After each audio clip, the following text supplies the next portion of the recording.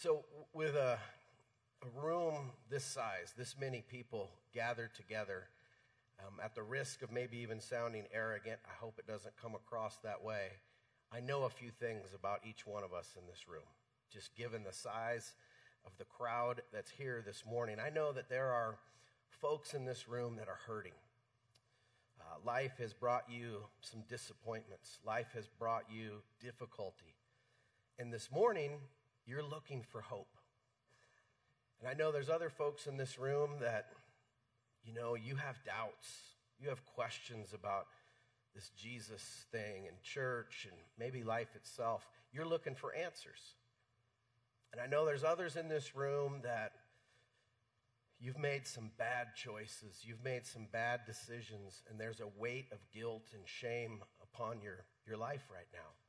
You're looking for forgiveness. You're looking for a place to put that guilt and that shame. I got some awesome news for you. The resurrection of Jesus Christ provides hope, it provides answers, and it provides forgiveness that we're all in need of this morning. That's good news.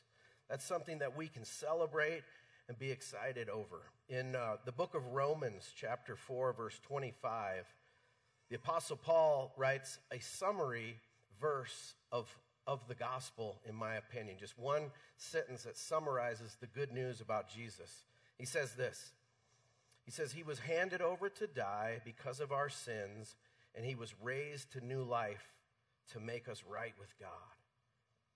He was handed over to die for our sins. That's the cross. That's Good Friday. He was in the tomb for 3 days, and he was raised to life on the third day to make us right with God. And to know that we're right with God, not because of ourselves, but because of what Jesus has done for us. The resurrection of Jesus is truly the foundation of Christianity. It is the cornerstone of our faith. Because if Jesus didn't really rise from the grave, then this is all a joke. We might as well eat, drink, be merry, for tomorrow we die, like the scripture says. But the good news is we know he rose. Paul writes this to the Corinthian church. He says, "And if Christ has not been raised, then your faith is useless, and you're still guilty of your sins. In that case, all who died believing in Christ are lost. And if our hope in Christ is only for this life, we are more to be pitied than anyone in the world. But in fact, Christ has been raised from the dead. He is the first of a great harvest of all who have died." Now, in the Gospel of John, John was one of Jesus' 12 apostles, one of his 12 disciples. And the Gospel of John, chapter 20, records what happened on that resurrection morning and some events that happened afterwards. It says that Mary Magdalene, she was the first to come see the empty tomb. And Mary Magdalene, she had such a special love for Jesus. He had delivered her from her brokenness. She was a prostitute and was a hurting unit. And she found hope and she found life and healing in Jesus. And so her dreams had died when she saw him die on the cross. So she was going on that third day to grieve again. And she shows up and she sees that the tomb is empty. And so she runs as fast as she can to find the disciples. And she finds namely Peter and John, and she says, "They've taken the Lord. I don't know where his body is." And so it says that Peter and John, they ran as fast as they could as well to the tomb, and they saw that the stone had been rolled away and Jesus wasn't there, and they saw his grave clothes lying there. It says that John actually began to believe and understand that Jesus really had risen and done exactly what he said he was going to do. So it goes on to say that a little while later that the disciples were gathered together. All of them except for Thomas, right? For some reason, Thomas wasn't in the room. It says that Jesus showed up and he says, "Peace be with you," to his disciples. And they're pretty wide-eyed. They've seen the resurrected Jesus. They're blown away.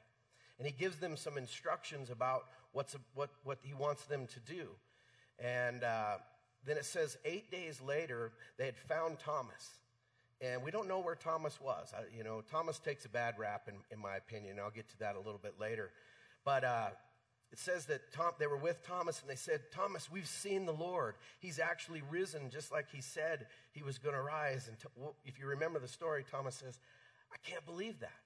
There's no way. Unless I can touch him and see him and handle him for myself, I can't believe. And then immediately Jesus appears. And he says, Thomas, he says, have faith, believe, handle me. And Thomas touches him and puts his hand in his wound in his side. And he believes and he says, my Lord and my God. And the most amazing thing happens right after that.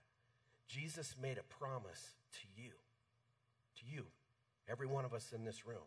He made a promise to you, and he made a promise to me when he says this. He says, Thomas, you believe because you've seen me. Blessed are those who believe without seeing me. You catch that? That's you and me. We've never seen Jesus. We are relying on the testimony of scriptures. We're relying on history and the facts and all the things that surround the life, death, and resurrection of Jesus. He says, Thomas, you believe because you've laid your eyes on me and your hands on me. Blessed are those people at Novation Church, Easter 2019, who believe and haven't seen me. We're blessed. Goes on to say, the disciples saw Jesus do many other miraculous signs, in addition to the ones recorded in this book. But these are written so that you may continue to believe that Jesus is the Messiah, the Son of God, and that by believing in him, you will have life by the power of his name. What an awesome statement. You came on a perfect day today. If you haven't come to Novation in a while, or you're a first-time guest, we're starting a brand new series in this message called Signs, where we're looking at the things that Jesus did that proved he was who he said he was, namely the Son of God. And the first and foremost is the resurrection.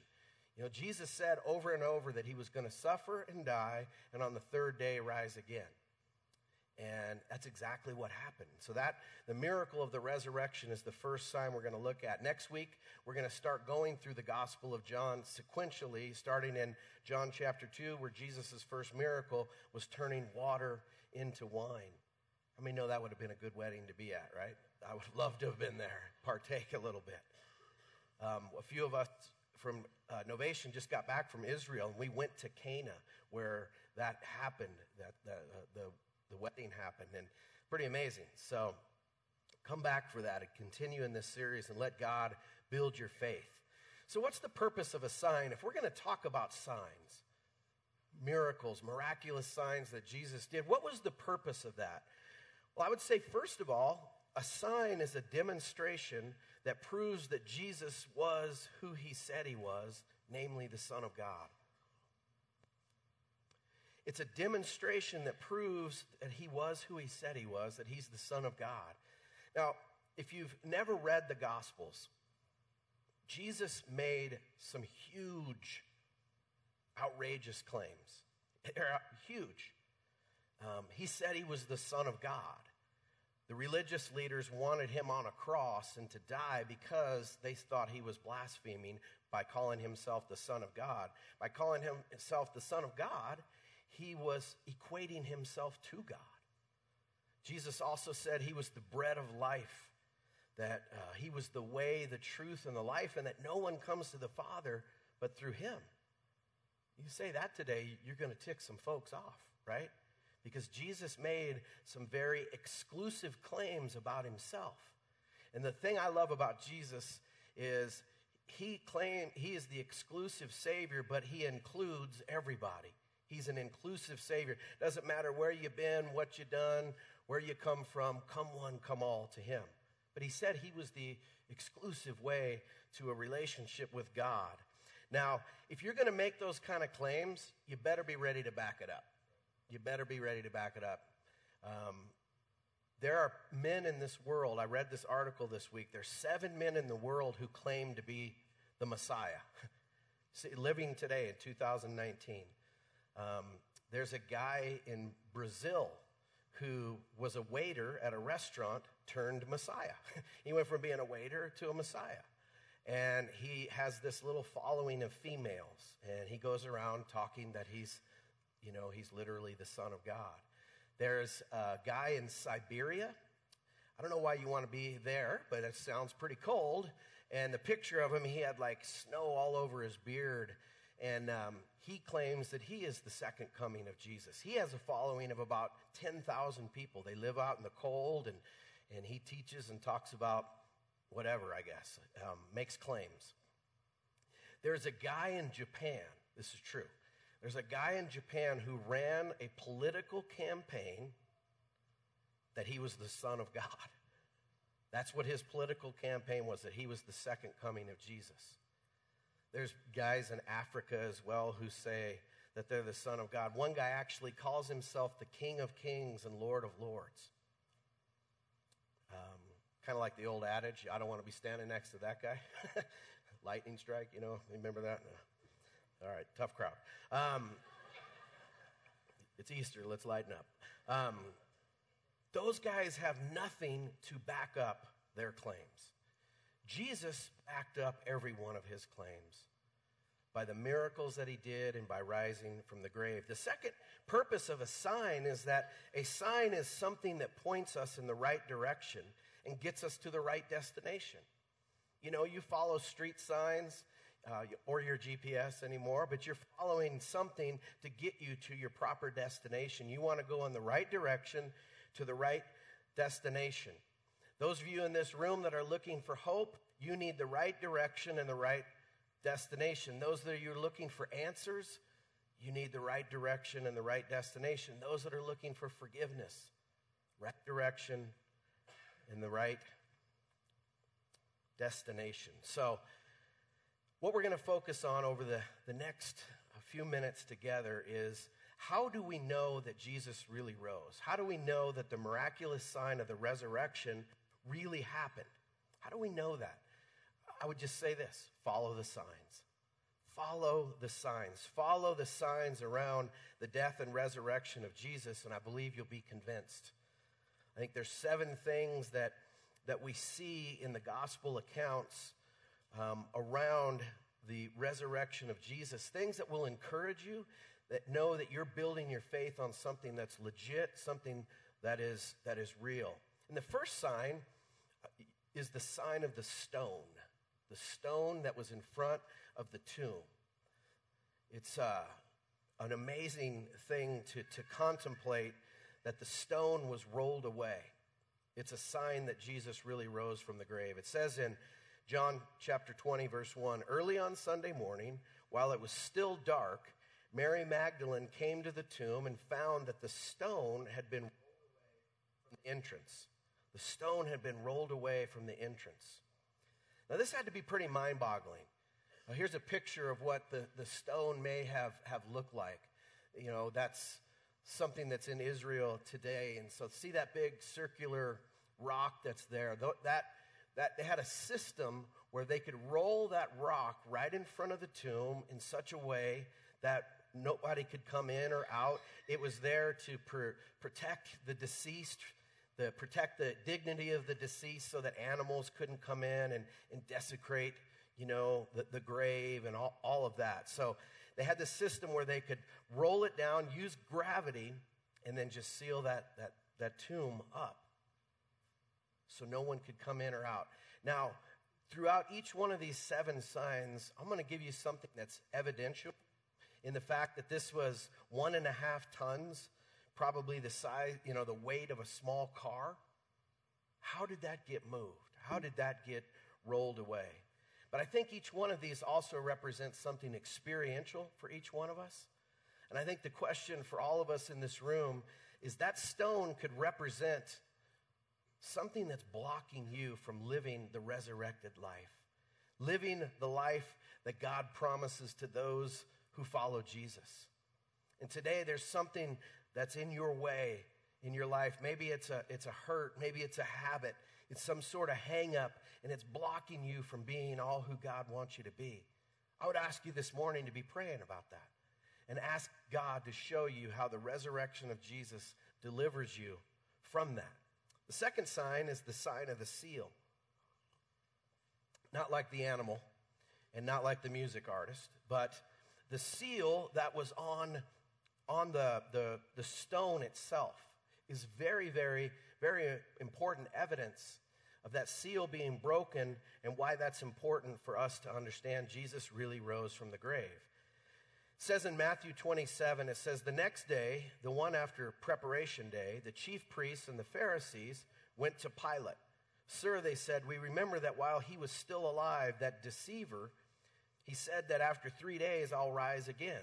So give the order for the tomb to be made secure until the third day. Otherwise, his disciples may come in and steal the body and tell the people that he's been raised from the dead. This last deception will be worse than the first. Take a guard, Pilate said. Go make the tomb as secure as you know how. So they went and they made the tomb secure by putting a seal on the stone and posting the guard. You'll see in this picture, this is kind of a drawing of what it may have some look like.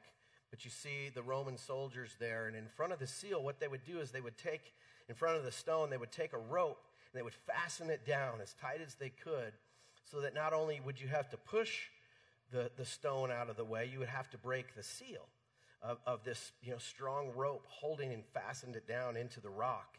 And they would take hot wax, and they would take wax and go all the way across the rope. And then the Roman guard would put his signet ring of the Roman Empire into that wax, basically saying officially this tomb is sealed, the body's on the inside.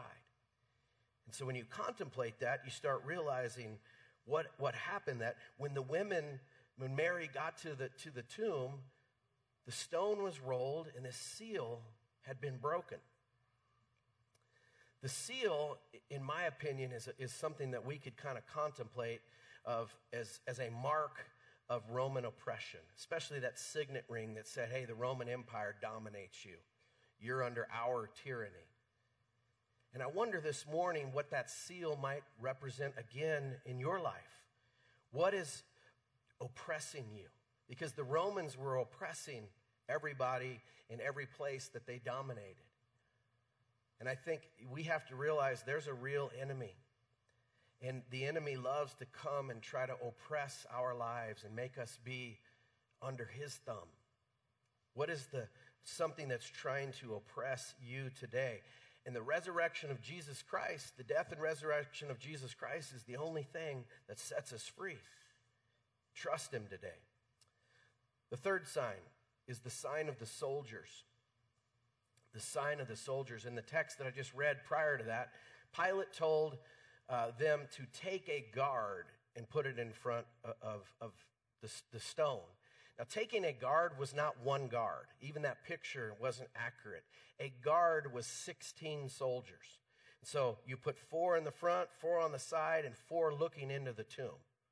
So just let this evidentially get into your mind. There were 16 guards, at least, standing around the tomb of Jesus and watching what was going on. Here's a little kind of cheesy picture I found of maybe Roman guard, but, those aren't wimpy dudes, right? Those are like some bad dudes that knew how to fight. They were trained warriors, trained soldiers to guard the tomb, 16 of them. What we're going to question we have to ask is, where were they? Where were they? Well, the soldiers were gone. Here's what it says, recorded in Matthew. It says, after the Sabbath, at dawn on the first day of the week, Mary Magdalene and the other Mary went and looked at the tomb. There was a violent earthquake, for an angel of the Lord came down from heaven, and going to the tomb, rolled back the stone and sat on it. Think about that for a second. His appearance was like lightning, and his clothes were white as snow. The guards were so afraid of him that they shook and became like dead men. While the women were on their way, some of the guards went into the city and reported to the chief priests everything that had happened. When the chief priests had met with the elders and devised a plan, they gave the soldiers a large sum of money, telling them, you are to say, his disciples came during the night and stole him away while we were asleep. If this report gets out to the governor, we will satisfy him and keep you out of trouble." So the soldiers took the money and did as they were instructed, and this story has been widely circulated among the Jews to this very day. Those guys not being at their post, they were risking their lives. They were risking imprisonment by not doing the job that they were supposed to do. That shows me that something serious happened in what they witnessed. And as they saw the angel come down, they shook as dead men. They were just frozen in their tracks. And I think it's important that when we look at the soldiers, they represented intimidation. We were just in Israel, several of us, as I told you earlier, and we went to this place called the Garden Tomb, and by the Garden Tomb is the hill called Golgotha. Now, Golgotha means the place of the skull. So back at the time of Jesus, you could clearly see what looked like, the reason they named it is, let me give you a better example. So if you drive west on 86 Parkway and you start going past Stanley Lake, have you ever seen the Sleeping Indian, right? Well, people named that because you see a headdress and you see a body and a little belly and all of that. So they named Golgotha in the same kind of way. So you'd see two eyes, you see a nose, and you'd see a mouth. And we actually saw it from where we were sitting when we were just in Israel. Over time, the land has, shrunk and sunk into the land, to the ground, etc. But people often have this idea that Jesus was crucified on some faraway hill. Well, when you read the Bible, you see that Jesus was crucified just outside the city gate. It wasn't on a hill far away. He was actually crucified on a walkway or a street of some sort. Because you remember how it said that in the Gospels that the people would pass by and they would mock Jesus. He saved him. He saved others. Can he save himself? And so they put him on the streets to intimidate people. When people would pass by, they would see people crucified. And that intimidation of the crucifixion was saying, if you mess with the Roman Empire, this is what will happen to you. If you rebel, this is what will happen to you. So it was a fear tactic and an intimidation tactic so that people would stay under their thumb. I'll ask you today, what fear in your life is intimidating you? Is it the fear of death? Is it a bad report that you got from the doctor? Finances, relationship? It could be all kinds of things. Fear is a bully, and fear is out to intimidate you and I. But the death and resurrection of Jesus takes care of all of our fears. It takes care of the things those big questions of life that we ponder. What happens when you die? Why is there suffering in the world? Why am I here? Why do I exist? Jesus answers those questions. The fourth sign is the sign of the sepulcher. That's a big word for tomb, but I had to have them all start with S because that's just what we do, right? It's what we do. It's a fancy word for tomb. And when we get to this point right here, the stone was rolled away, the seal had been broken, and there were no soldiers. The soldiers had all bolted. How do we know Jesus rose? Well, one theory that a group of supposedly smart people have come up with, is called the swoon theory. And the swoon theory is that Jesus didn't really die. He looked like he died. He passed out from the pain. That's how Christians concocted this idea that he rose from the grave. Well, let's think about that for a second. Jesus was brutally beaten for a day. Would have almost bled out. Had his hands and feet nailed to a cross. Hung there, struggling to breathe. Had a spear shoved through his side. Would have been wrapped in the mummified grave clothes with spice, a layer of spice, layer of clothes, layer of spice, layer of clothes. They would do the spices so, that it didn't stink, quite frankly. And so you're telling me that a guy who had been beaten like that, hands and feet nailed to a cross, a spear shoved in his side, just all of a sudden woke up. He just had passed out, and then he woke up and was able to get off the grave clothes and walk out of, move the stone, break the seal, scare off the soldiers, and here he was. I think it takes way more faith to believe that than just what the scriptures actually have to say about Jesus rising exactly as it says he did. Here's what it says in Luke 24. They found the stone rolled away from the tomb, but when they entered, they did not find the body of the Lord Jesus. While they were wondering about this, suddenly two men, two angels, in clothes that gleamed like lightning stood beside them. In their fright, the women bowed down with their faces to the ground. But the men said to them, "Why do you look for the living among the dead? He is not here, he has risen. Remember how he told you while he was still with you in Galilee. The Son of Man must be delivered over to the hands of sinners, be crucified, and on the third day be raised again." Two of the most impactful phrases in the New Testament are, "It is finished." Jesus said it is finished right before he died, that he had paid the debt of sin. And I think the next most important is he is risen. He didn't stay dead. He didn't die a martyr's death. He died and rose again in victory. The tomb was empty. If they had showed up to the tomb on the third day and found Jesus still lying there, Jesus would have been either a false prophet or he would have been a liar. But the good news is he did exactly what he said he was going to do. And that empty tomb gives us amazing confidence today, to face tomorrow, and to face eternity when you're trusting him. I always say this: if a guy can predict his death and resurrection and pull it off, I go with him. I'm going to go with whatever he says. I don't have answers to every theological question in the world, nor would I ever try. But I know this to be true, so I'm with him. And I pray today all of us join with him. The fifth sign is the sign of the shroud. And some of you may immediately think like the Shroud of Turin. That's not what I mean. That's a cool, possible, historical thing and all of that. I don't know if that was really the shroud that Jesus was buried in or not. And to be honest with you, it's not that important to me because I don't need that to believe that Jesus really rose from the grave. There's enough, way more evidence for me. But here's what it says in Matthew 27:59. And Joseph took the body and wrapped it in a clean linen cloth.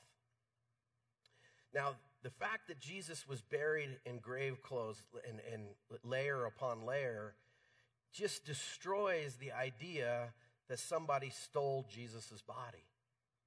Because as we're going to read in this next text, they saw the clothes lying there in the outline of a body. Like, what happened? It says this. It says, Peter and the other disciple started out for the tomb. They were both running, but the other disciple outran Peter and reached the tomb first. We talked about this last week. John is talking about himself in the third person, and he wanted you and I to know that he was faster than Peter. He could beat him in a running race. So, good job, John. Race you in heaven. Just kidding.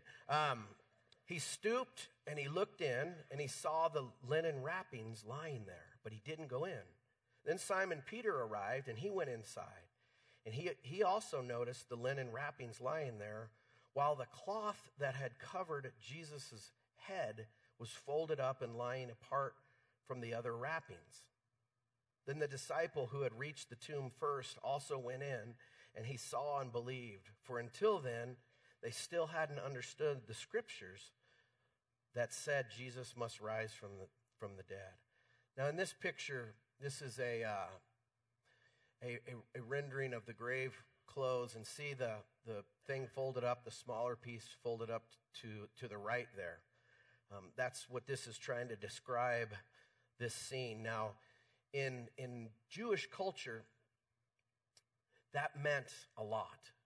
In Bible time Jewish cultures, any young Jewish boy would have understand what the meaning behind this is. I'm pointing at this TV because I see it over here. Every fairly middle class to rich household would have had a servant. And the servant would have prepared a meal for his master. And he would sit back and he wouldn't touch anything until he knew that he had was finished eating, that he was done.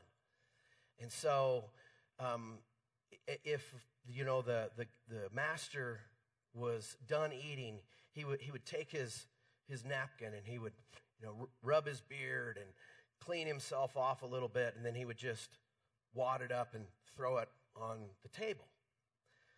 But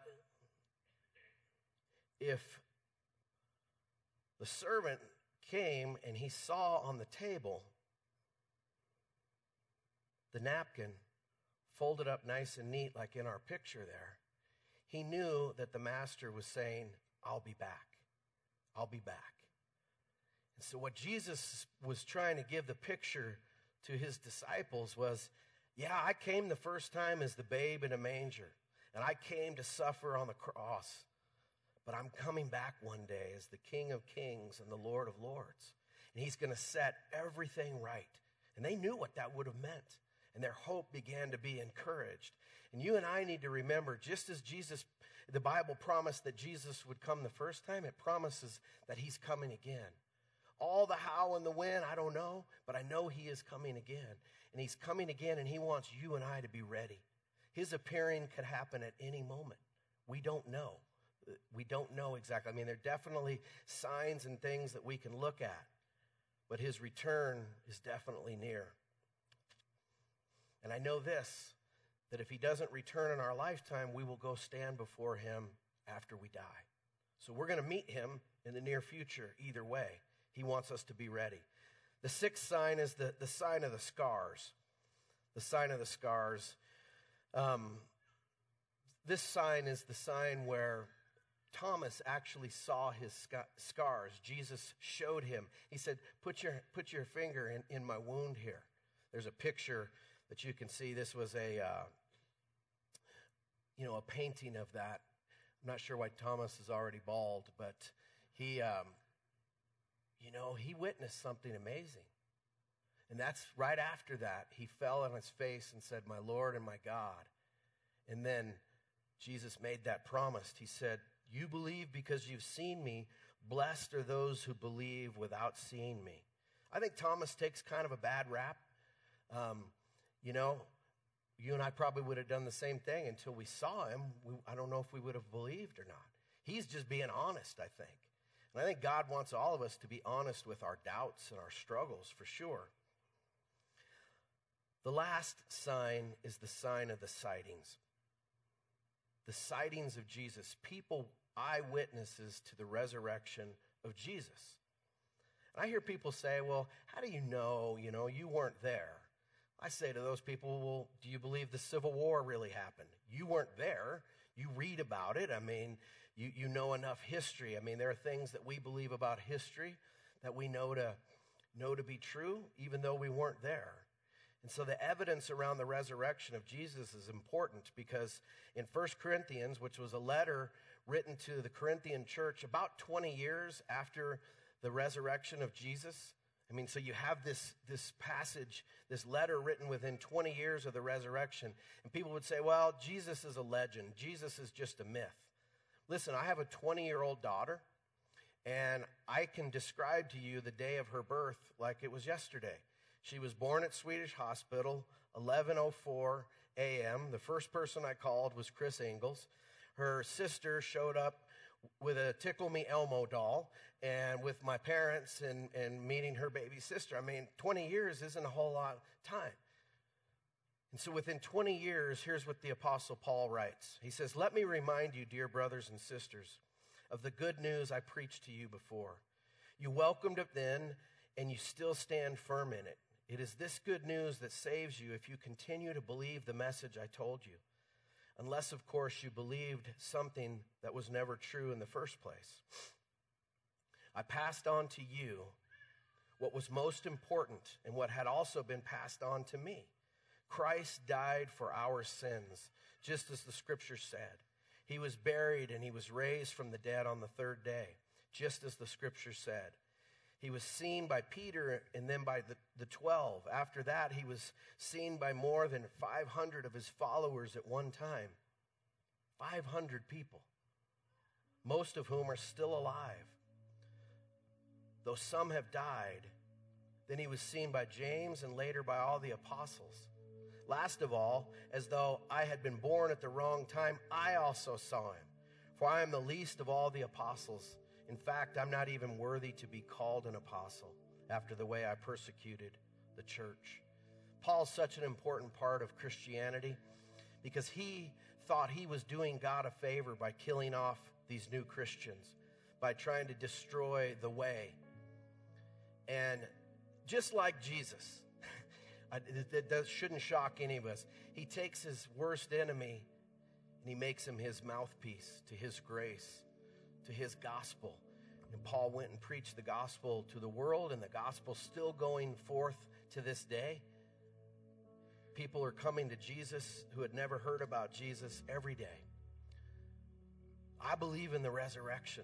I believe it really happened. Women were the first to witness the resurrection. In a court of law back then, women couldn't testify.